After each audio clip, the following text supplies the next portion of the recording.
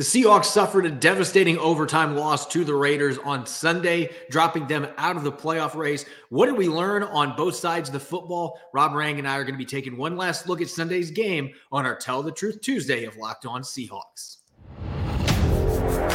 You are Locked On Seahawks, your daily Seattle Seahawks podcast. Part of the Locked On Podcast Network, your team every day.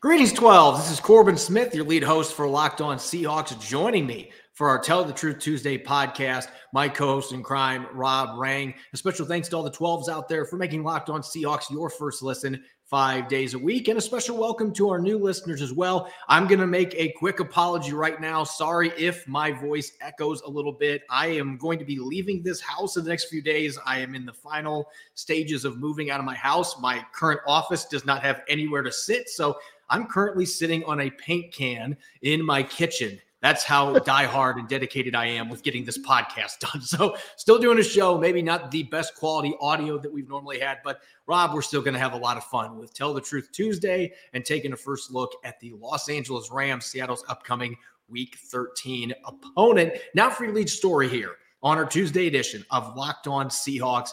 The Pro Bowl may not actually be happening this year, at least not the way it has been for the last several decades. No tackle-oriented, and that's really putting it lightly. I can't remember the last time I actually saw a real tackle in a Pro Bowl game.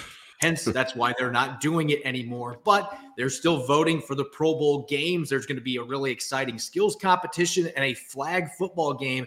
The Seahawks are well represented in voting right now. Rob, 3 players, all who would be first-time Pro Bowl selections, leading their respective positional groups currently in voting. And that includes Geno Smith, who at over 70,000 votes is ahead of Jalen Hurts of the Eagles right now. Maybe the biggest surprise of the 3 players leading their positional groups. Yeah, I mean, you got Geno Smith, you got Tariq Woolen, and you got Jordan Brooks. I mean, oh my goodness. I think that this is the biggest, sign of respect that everybody across the National Football League, whether it be fans, whether it be coaches, whether it be media, whether it be players, that people are paying attention to what Seattle is doing so far. And so as you mentioned, I mean, Geno Smith ahead of Jalen Hurts, ahead of, Aaron Rodgers has not had a very good season this year, but at the same time, he is still the biggest name when it comes to the NFC side at the quarterback position. Frankly, I was surprised that Aaron Rodgers hasn't have more votes. Again, I don't think that he's had a very good year at all. But at the same time, I know the way that voting like this typically goes. I am surprised that people across the country are recognizing what Geno Smith has done this season. He has been absolutely spectacular. We were kind of joking about it before we were recording live here. And, we kind of acknowledged that during the Pro Bowl competition, during the skills competition, if it came down to accuracy, Geno Smith might just win the darn thing. Because he has been spectacular. Jordan Brooks just simply leads the NFL in tackles. Tariq Woolen, as a rookie, one selected in the 5th round, just leads the NFL in interceptions. He's been absolutely spectacular. So this is the thing I like the most about it, is the respect that Seattle is getting from people all across the country, and the fact that it's legitimate, that all of the 3 players who are getting this type of hype for the Seahawks have all been statistically dominant. They earned this type of praise. Yeah, and I think anybody that points out the quarterback position and says, well, that easily should be Jalen Hurts, I don't know that I could make a counter argument to that, especially what we saw him do to the Packers defense on Monday night. And he is starring for the team with the best record in the entire NFL. So obviously Jalen Hurts, if he was the starter for a game that isn't actually going to happen, you'd understand it. But Geno Smith has been really darn good. 72.8% completion rate, 19 touchdowns, just 5 interceptions this season. He has been one of the best quarterbacks in the entire NFL. So he absolutely deserves consideration here. And it is a sign of respect that fans around the country are voting for Geno Smith and giving him recognition for what he has been able to do this season. As for the 2 defenders, Tariq Woolen and Sauce Gardner are the 2 top vote getters in each conference. So 2 rookies, one being a top 5 pick who was expected to be an immediate star for the New York Jets, and Sauce Gardner. And then you got Tariq Woolen, a 5th rounder who most people were viewing as a long-term project. And yet here he is leading all corners with 5 interceptions, having a dynamic rookie season. Both these players are in the mix for all-pro honors, which obviously would have much more meaning on a resume. But I'm just going to say this for fans that are watching or listening to the show and they're like, Pro Bowl, who cares? This is still a significant deal for players to have on their resume. It helps them bargain for more money when they get to the contract table at the end of their rookie deals. A player like Geno Smith that has not been a starter for 7 years, if he's named a Pro Bowler, he and his agent can say, hey, I was one of the top 6 quarterbacks in the NFL according to Pro Bowl voting. If I'm named the starter, this is why I deserve $30+ million per year. It is still a big deal, especially now that a third of the vote goes to coaches and a third of the vote goes to players. And it's not just a fan-driven vote anymore. And so this is a sign of respect. I think that it still has a lot of meaning, even if there isn't a Pro Bowl game anymore and it's just a seals competition. It is still a major honor, especially for all 3 of these guys who are at different stages of their career. Jordan Brooks is in year 3. He hasn't been a Pro Bowler yet, but he's been on the cusp of being a Pro Bowler. He'd get that opportunity in year 3 as he gets closer to the end of his rookie contract. He can use that to bargain. Geno being in quarterback purgatory for almost a decade and now being one of the top quarterbacks in the NFL out of nowhere. And of course, Tariq Woolen being the rookie and being way better right off the bat than anybody could have thought. This would be a tremendous honor for all 3 players being first-time selection. So it is still a big deal to these guys.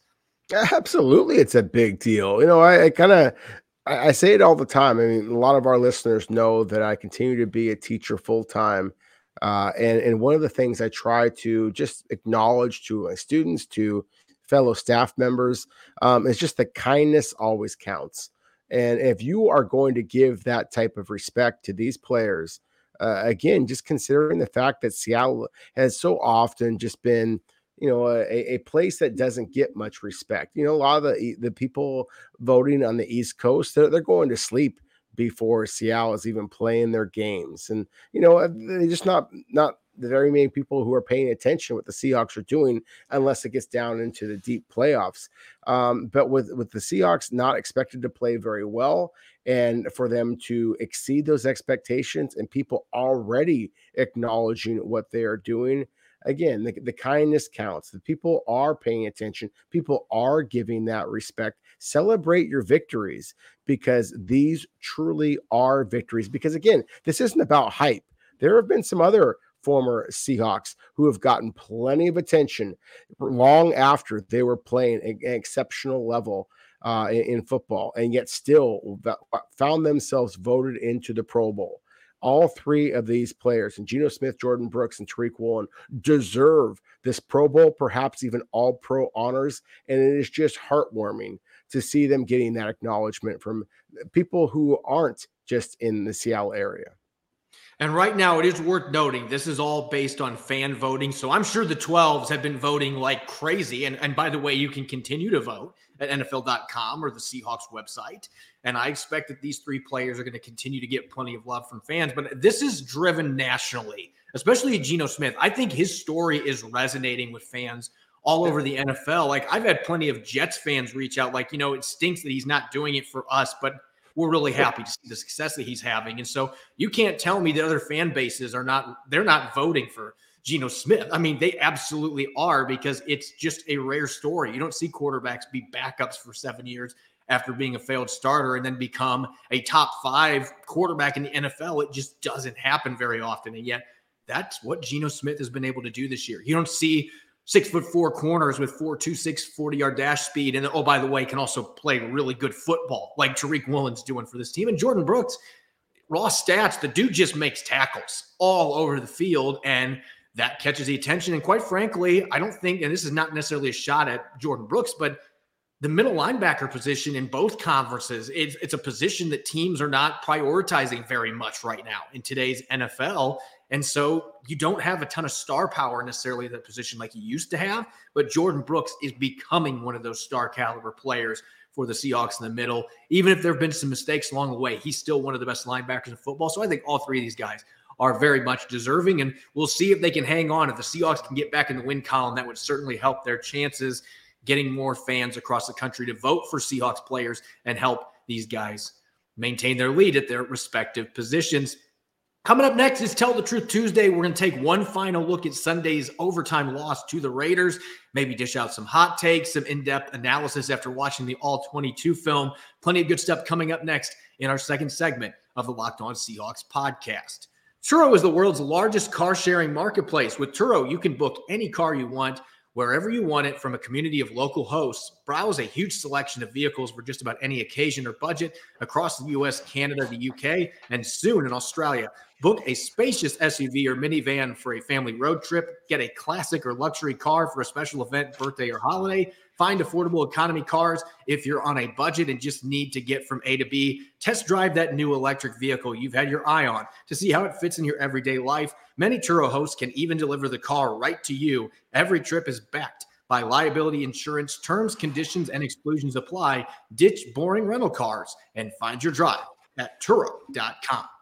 You're listening to Tell the Truth Tuesday here on the Locked On Seahawks podcast. I'm your host, Corbin Smith. Glad as always to be joined by my co-host in crime and good friend. I was starting to say co-host and friend there for a second, Rob Rang. Really, that is perfect. You're my co-host and friend. So anyway, let's get to Tell the Truth Tuesday. This is one of our favorite episodes of the week. Maybe not necessarily coming off a loss, although I think there's a lot of enlightening things to say, at least for me. This is how I feel, and I know you have a lot of exciting stuff that you want to talk about. We've both had a chance to rewatch the film. I watched the All-22 a couple times this morning, and there's always things that are not as bad as you thought they were, and there's always things you're like, man, that was way worse than I thought it was. And so really looking forward to the opportunity to dive into some takes, and I'm going to get started right now.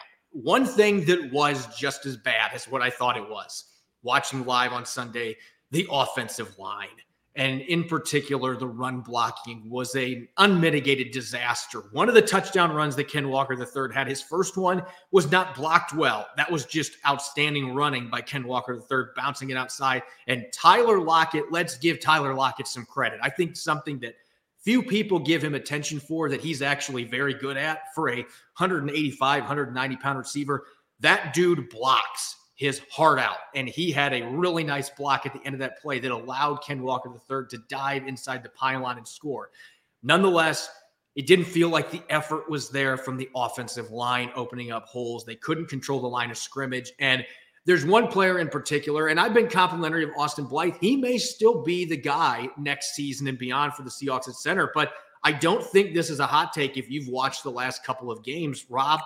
I think that center remains Seattle's biggest long-term need on the offensive side of the football. And maybe long-term means 2 years from now. Maybe it means next year getting that player in here. But at under 300 pounds, Austin Blythe does the best that he can. And there are games that he holds up better than others. But the Raiders, their defensive line, particularly the interior, they had not been very good this year. Let's just be frank. That was a position group that had been under a lot of fire in their 3-7 start. And yet Andrew Billings comes in, and it felt like every time the Seahawks tried to run the ball, he was getting by Austin Blythe with ease. He did it to him a couple times with swim moves.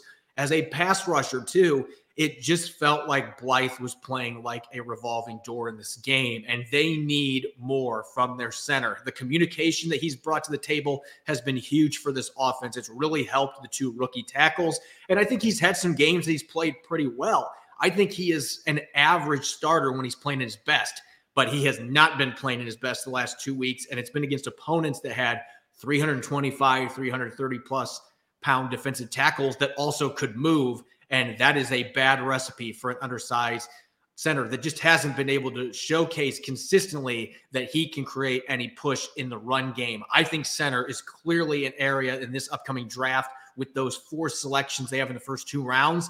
You go get the best center you can get your hands on. I think that's got to be a priority for this team. I 100% agree with you. I've been arguing that center is a huge, huge area of concern for this team for the last couple of seasons. Fortunately, this is a very good center class coming up. I look forward to kind of breaking that down because, again, I agree that center is an area of concern for the Seahawks. I thought the Austin Blythe, frankly, played the way that I felt on Sunday, a couple of days after Thanksgiving, eating a little bit too much of, pumpkin pie and turkey. I thought he looked slow. I thought that one of the things that makes him as effective as he can be is his initial quickness, his ability to adjust. He has always kind of lacked that sand. He's not a real big physical guy, as you mentioned. And I thought that he was beaten by power. I thought he was beaten by quickness. That is a huge area of concern. You also mentioned Tyler Lockett. And while I will certainly acknowledge that Tyler Lockett is a better run blocker downfield than he generally gets credit for, one of the things that he often gets credit for is his ability as a route runner. And certainly as a smaller, shiftier guy, he can be a very effective route runner. And I don't even know that it was Tyler Lockett per se who was most at fault for Geno Smith's interception, but it was an ugly interception. It's one that Geno Smith is likely to get blamed by a lot of people, because when he threw that ball to the left side, it looked like Tyler Lockett just stopped his route. And then if you watch the All-22, you see that he and DK Metcalf basically were both running the exact same routes from either sides of the field. They ran deep crossing routes, basically bumped in the middle of the field. That completely threw off the timing. And then again, when the ball was thrown by Geno Smith, he's anticipating that Tyler Lockett is going to be 2 or 3 more yards to Geno Smith's deep left. And Tyler Lockett wasn't there. He stopped and looked around like, why are you throwing the ball here? I am not there. It was an ugly interception in a lot of different ways. One that, again, I think a lot of people are going to pin on Geno. Some people are going to blame on Tyler Lockett. Perhaps it was DK Metcalf. Perhaps it was just a poorly conceived play by Shane Waldron. It doesn't really matter. The point is the Las Vegas Raiders got the ball, and it didn't take them long to score thereafter. Yeah, it's interesting that you bring that up, because it really was all about execution. And I know one thing that we talked about going into this show, there seems to be a prevailing narrative out there that Geno Smith can't finish off games, and that when he has the ball in his court, a chance to win in overtime, can't get it done. And I understood that argument last year, even early this season, with some of the games the Seahawks had chances to win, and then he wasn't able to come up with big plays in the clutch. And I'm sure you have plenty to weigh in on this as well, but this was not an instance where I feel like you can put the blame on Geno Smith. Maybe that botched handoff that he had to Ken Walker, but he came right back and led a touchdown drive, the very next drive that put the Seahawks ahead with under 5 minutes to go in the game. To me, that's a game-winning drive. Defense, go make a few plays, and then you win. And it wasn't his fault, those last 2 drives, the one they had at the end of the fourth quarter and the one in overtime. He was under duress, and then were just simple mistakes made execution-wise across the board from other players that put him in a position where he couldn't lead them to victory. I don't think it falls on the quarterback at all. It certainly didn't fall on the quarterback on the very last play, or at least the last play when Seattle had the ball. You might remember that was a play that, Geno Smith collects the pass and tries to get off a quick pass to Travis Homer in the flat. Should have been a first down. It was a relatively easy throw. But again, if you're breaking this play down and from the All-22, you can see that Max Crosby is lined up to Abraham Lucas's right. And right alongside of Abraham Lucas at the right tackle position is Noah Fant. Now, I have argued many, many times that Seattle needs to implement their tight ends more. This is one of the reasons why that they are not implementing their tight ends more. Noah Fant just simply missed the chip block. He was late off the line. It was pretty loud there. It was more Raider fans, I think, in this particular instance than it was Seahawk fans. Or maybe it was some Seahawk fans that maybe it had a couple of too many drinks or didn't know what was going on in that particular game situation. But regardless of whatever the reason was, Noah Fant was late off the ball, and instead of getting a chip block, he kind of a push on Noah Fant. Noah Fant gets a push on Max Crosby. That allowed Max Crosby to slide right on past Abraham Lucas, who was expecting a little bit of a slowdown, as was Geno Smith. Both Abraham Lucas and Geno Smith clearly, if you watch the tape, clearly were caught off guard by how quickly Max Crosby got to Geno Smith. Give Geno Smith credit for getting the ball off at all. That could have easily been a forced fumble at that point, because Max Crosby is on Geno Smith before he can damn near say the word hike. I mean, it was quick, and he gets the ball out to Travis Homer. The ball bounces. Travis Homer wasn't able to make that reception, make the play, and suddenly Seattle has to punt. And of course, we all know what happens once the Las Vegas Raiders got the ball back late in overtime. Yeah, it's unfortunate because I think if you go back and look, there were a couple of receivers, if there was a split second longer, that Geno would have had time to throw the football to. But like you said, I don't think he could have finished saying hike, and Max Crosby was already back there, and not being able to execute. Even if Noah Fant would have been able to lightly hit him, that would have been enough probably to give Geno time to unload the football. But there wasn't even time for him to read what was out in front of him. And like you said, it's a miracle that he unloaded the football. We've talked so much about the poor run defense. Obviously, it was bad. You give up 229 running yards on 33 carries to a player, including a 30 and 86-yard touchdown run. That is not effective run defense. But, some fans might take this as a hot take. I'm going to say this right now after rewatching the game.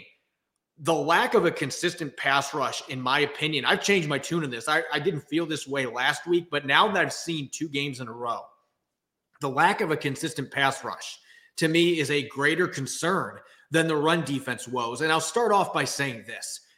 If you take those 2 big touchdown runs out of the equation, which obviously in real life you can't do that. You gave up a 30 and 86-yard touchdown, and they were terrible breakdowns. When the Seahawks have breakdowns, they are all-out meltdowns, like Ireland getting engulfed in lava meltdowns.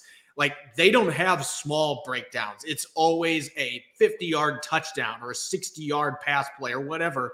Those are the breakdowns they have. When they don't break down and they actually execute their run fits, their run defense is still pretty darn good. They had a lot of really good plays stuffing Josh Jacobs in that game, including that 4th down stop by Cody Barton, where he got in the backfield on the pitch and brought him down for a 1-yard loss. And it was a turnover on down. There were a lot of really good plays. His other 31 carries, he averaged 3.6 yards per carry. Now, that's way more carries than you want a running back to get. Pete Carroll will be the first to tell you that. They had that issue in Tampa. They didn't run the ball necessarily super effective, but they were good enough and got enough carries. It wore the defense down. It kept the defense on the field. It kept Geno Smith off the field. The Raiders were able to replicate that. And that, to me, boils down to the pass rush at this point. You can't expect your run defense is going to be able to avoid cracking when you are getting 35 to 40 carries against you, because the other team keeps converting on 3rd down. And the biggest problem there, they're not getting to the quarterback. They had no quarterback hits in the 3rd and 4th quarter. They had 1 in overtime. So 1 in the final 3 periods of play. You can't win football games consistently when you are not getting consistent pressure. And in this case, getting hits. Derek Carr was sitting back there on a recliner and sipping back on a cocktail. That's how easy it was in the second half for him. Nobody was getting close to him for the most part. That is a concern because this pass rush looked like it was coming to life. I had more optimism last week, and now I'm starting to wonder, is that really the real problem? Because that is leading to these 3rd down issues, more run plays, and that is one of those things that it just kind of builds up, and then that leads to broken plays and the meltdown that we saw late with a fatigued defense. That's exactly what it was. It was a very fatigued defense, because I'm going to kind of highlight a player here in Al Woods. I talked about him in yesterday's show, Corbin. I thought early in the game, he was spectacular. In fact, the very first play of the game, where Derek Carr kind of goes back and he gets the ball intercepted by Quandre Diggs, an unbelievable play by Quandre Diggs, but one that was also forced by Al Woods because he did get interior pressure. For a man who's 330 plus pounds, the swim move that he used over Las Vegas I can't remember if it was the right guard or the center, but he got right on by him very quickly, similar to Max Crosby, as I just kind of mentioned before, was able to get immediate pressure on Derek Carr. Derek Carr lofts the ball into double coverage. Quandre Diggs is the one who actually made the play, but Kobe Bryant was trailing behind Devontae Adams. It was very clear what Seattle was trying to do. They were trying to completely eliminate number 17 from this game. And in that particular play, as well as the second play later on where Quandre Diggs got another interception, they were able to do that. And again, Al Woods applying that interior pressure. Poona Ford later actually got a sack, but you are right, sir. And Seattle was unable to get any type of consistent pressure. If you're relying on 2 of the biggest guys on your team in the interior to apply that pressure, and you're playing a 3-4 defense, which is all about the outside linebackers getting pressure, then that is a huge area of concern. And so while I certainly want to give credit, again, to Al Woods for supplying the pressure, certainly for Quandre Diggs making an unbelievable diving interception for his first pick of the season, at the same time, I certainly have to call out a whole bunch of players, including Al Woods, including Quandre Diggs, basically everybody, all 11 on Seattle's defense, with the possible exception of Tariq Woolen, who at least pursued downfield, trying to make a DK Metcalf type of poke the ball out at the very end kind of a play when Josh Jacobs ran for that 86-yard touchdown. But if you break down that play, Josh Jones is the defensive player that misses the tackle. And you talked about before about breaking down. That is one of the things that Josh Jones did not do in that particular play. But at the same time, I also saw an awful lot of guys who were fatigued, who were struggling to get off blocks. So the possible Pro Bowler and Jordan Brooks completely blocked at the line of scrimmage. Quandre Diggs, former Pro Bowler himself, completely blocked downfield. Mike Jackson, the Seahawks were trying to eliminate Las Vegas's passing. Mike Jackson was on a cornerback blitz. If he had been playing downfield and go up against a wide receiver like normal, he might have been in position to, try to make that tackle. And then certainly guys like Cody Barton, Poona Ford, Shelby Harris, they were all just kind of playing their positions, but were blocked. And Josh Jacobs was to and through the line that quick and gone. And so to me, while we can, kind of loft some praise about some of the individual plays that the Seahawks made on defense, again, the reality is that 86 yards in less than 4 seconds, the Las Vegas Raiders stole this game and perhaps stole Seattle's best chance at qualifying for the playoffs. Yeah, and I think it boils down to the tackling has not been there at safety. I think Ryan Neal's been the exception to that rule, and not having Jamal Adams certainly hurts, but Diggs is still missing too many tackles and still having issues with pursuit angles. He did make a couple nice plays on Sunday as a run defender. I thought overall played a pretty good game, but there were mistakes in there. We still haven't seen him playing at his very best as an all-around football player. And Josh Jones, I don't know what it is. When he gets into game action, if he's the third safety, he seems like he does okay. When he becomes one of the two starting safeties, it's almost like he can't handle the pressure. He becomes hesitant. He's not the same player. So I don't know what's going on there, if he's just letting the environment get to him. But that leads me to real quick, one last take that I have here. If Ryan Neal is going to miss any time, we talked about this yesterday. It sounds like he's got a decent chance to play this next weekend against the Rams. You're hoping that you have him on the field. But at this point, Josh Jones has not shown that he can be the number 2 safety. He has had enough opportunities this season. I think it's time to see what Joey Blount can do if you have to play another safety, because he's been great on special teams. And Pete Carroll kind of hinted at it yesterday that they have confidence in Joey Blount. The way that he's played, he has handled everything they have thrown at him. So I'm just making that known that I think if you don't have Ryan Neal in this game, Joey Blount has played some in the box. He can hit people. We've seen him hit on special teams. He can be that interchangeable safety that the Seahawks are looking for to go with Quandre Diggs. Josh Jones can still be that nickel safety for you. He's done okay when he's been in that role. But at this point, it's time to see what the undrafted rookie can do. He's played well on special teams.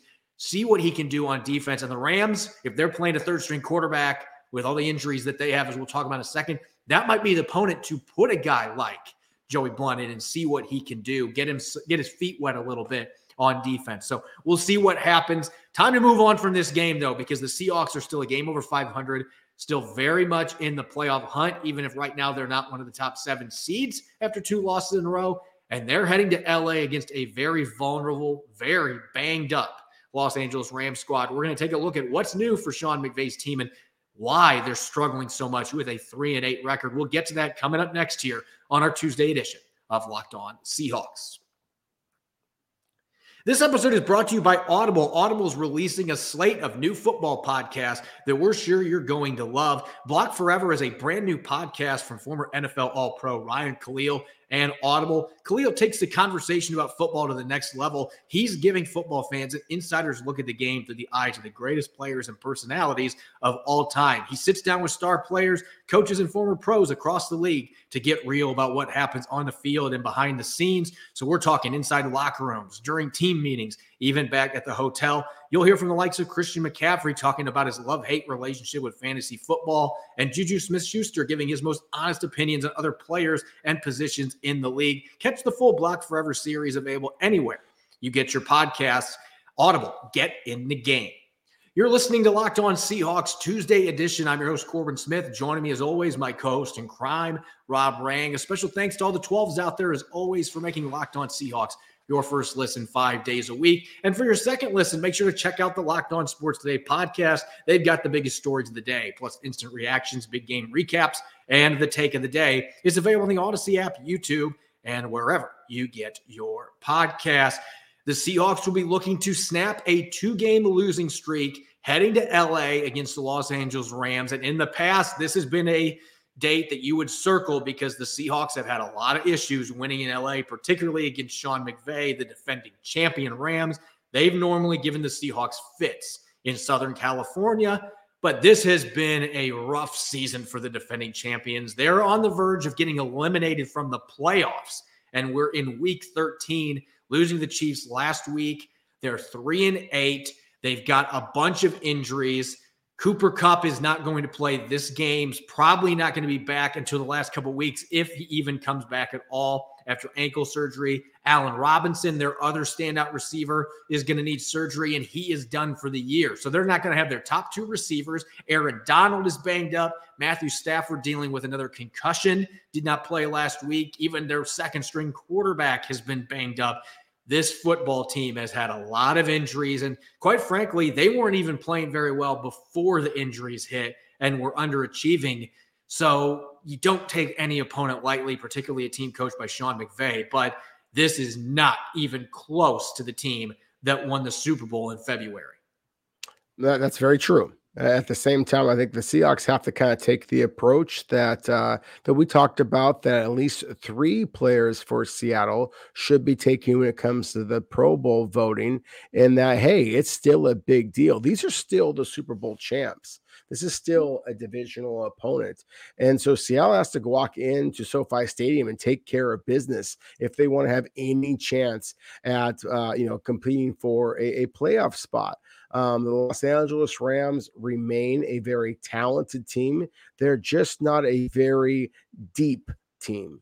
Where they are really having some problems is, again, all the different positions that you just mentioned that they've had their injuries, and the lack of depth is really showing up. The Rams made some very calculated gambles in terms of trading away their draft picks and not having quality players to back up their superstars. And as they've started to lose some of those players, and not just the superstars like a Matthew Stafford or a Cooper Kupp, but at the center position, at offensive, all along their offensive line, the Rams have really struggled this season. And so they are 3-8, as you mentioned before, but I just think that bears repeating. It's very rare that you see a team win the Super Bowl and the next season have half the number of victories that they have losses. And yet that's where the Los Angeles Rams find themselves. But at the same time, while the Seahawks could applaud the possibility that Aaron Donald is not going to be available until you don't see him out there, then I think that you have to presume that he is going to be available for this team. And again, they've had injuries all up and down their entire roster. But I can tell you this, the Los Angeles Rams still have Bobby Wagner. And I would not be surprised at all if Bobby Wagner winds up making a big play against the Seahawks, just for the revenge factor, just for the fact that he knows this team as well as anybody who's not already on Seattle's roster or on their coaching staff. So I do think that this is still a team that the Seahawks have to be very, very concerned about, whether it be John Wolford, a quarterback who has beat the Seahawks before, whether it be Bryce Perkins, a dual threat quarterback himself, who does present some awful creative ways in which he can beat a defense as well. This remains a formidable team. The Seahawks have got to bounce back. Seattle's lost 2 games in a row now. And if they lose 3 in a row, you can kiss goodbye your chances at the playoffs. Yeah, this is a must-win game. There's no question about it. We'll be talking about that a lot in episodes throughout the week. The Seahawks cannot afford to lose this game, especially with where the Rams are at. And that kind of desperation, it can lead to a really good performance, or if you're a young team and that pressure starts to get to you, it can really affect your play. So you got to wonder if maybe that was part of the issue this weekend coming out of the bye. Maybe some of these rookies are starting to feel that pressure that they're in a playoff race. And Pete Carroll's got to find a way to make sure to curb that if that isn't all the issue. And you can't overlook any team. Sean McVay is a fantastic coach. And Bryce Perkins, there's a chance this will be his second straight start. More experience that he gets. He is a guy that has really good athleticism, and the Seahawks have had issues with athletic quarterbacks. So there could be some things to worry about there. But still, I think when you're looking at this from a realistic lens, they lost Andrew Whitworth to retirement. Von Miller goes to Buffalo. Odell Beckham Jr. is still looking to sign somewhere coming off an ACL tear. He's not with the team. Darius Williams killed the Seahawks over the years. He's now in Jacksonville. They lost Austin Corbett. Sebastian Joseph Day is an underrated player that left as well. They didn't have a lot of big additions. Allen Robinson and Bobby Wagner really were the two big names, and Robinson is out for the rest of the season and was really not playing that well up to this point. Really kind of had a disappointing first season with the Rams. Kupp being out. Joe Noteboom, who was the replacement for Andrew Whitworth, is on injured reserve, and he's done for the season. Their top draft pick, Logan Bruss, he's been out the entire season. I mean, it has just been one of those years for this team. And so, again, you don't take any opponent lightly, but you look at the injuries the Rams have, especially if Aaron Donald somehow can't play in this game. And we'll know later this week. But this is a game the Seahawks absolutely must have. You know the Rams are going to be hungry to beat their division rival, and they've had a lot of success over the years against the Seahawks. They've lost a bunch of games in a row, and sometimes that can lead to some good fortune, and you win a game you're not supposed to win. So Seattle can't take this opponent lightly, but they absolutely have to win this football game with the injuries, how decimated the Rams are. You lose this game, it does kick you out of the playoffs. I mean, technically they wouldn't be eliminated, but it's hard to envision losing 3 games in a row and their last 2 being against teams that each had 3 wins apiece when they lost to them. That's not a playoff team. You can't lose to teams like that. And so this is a must win for the Seattle Seahawks. No, it really is. And as you mentioned, the fact that the Rams lost their top rookie, Logan Bruss. I mean, I was fortunate enough to go to LA and see the Rams practicing early on in their training camp. And Bruss was one of their best players. I mean, he looks like a future stud, not just a starter, a really good player for them. But he went down with injuries, and the Rams have just struggled to replace him or anybody else along the offensive line. So this is the game. I realize that this is a game on the road and that you should not necessarily expect to see Seattle's pass rush take off.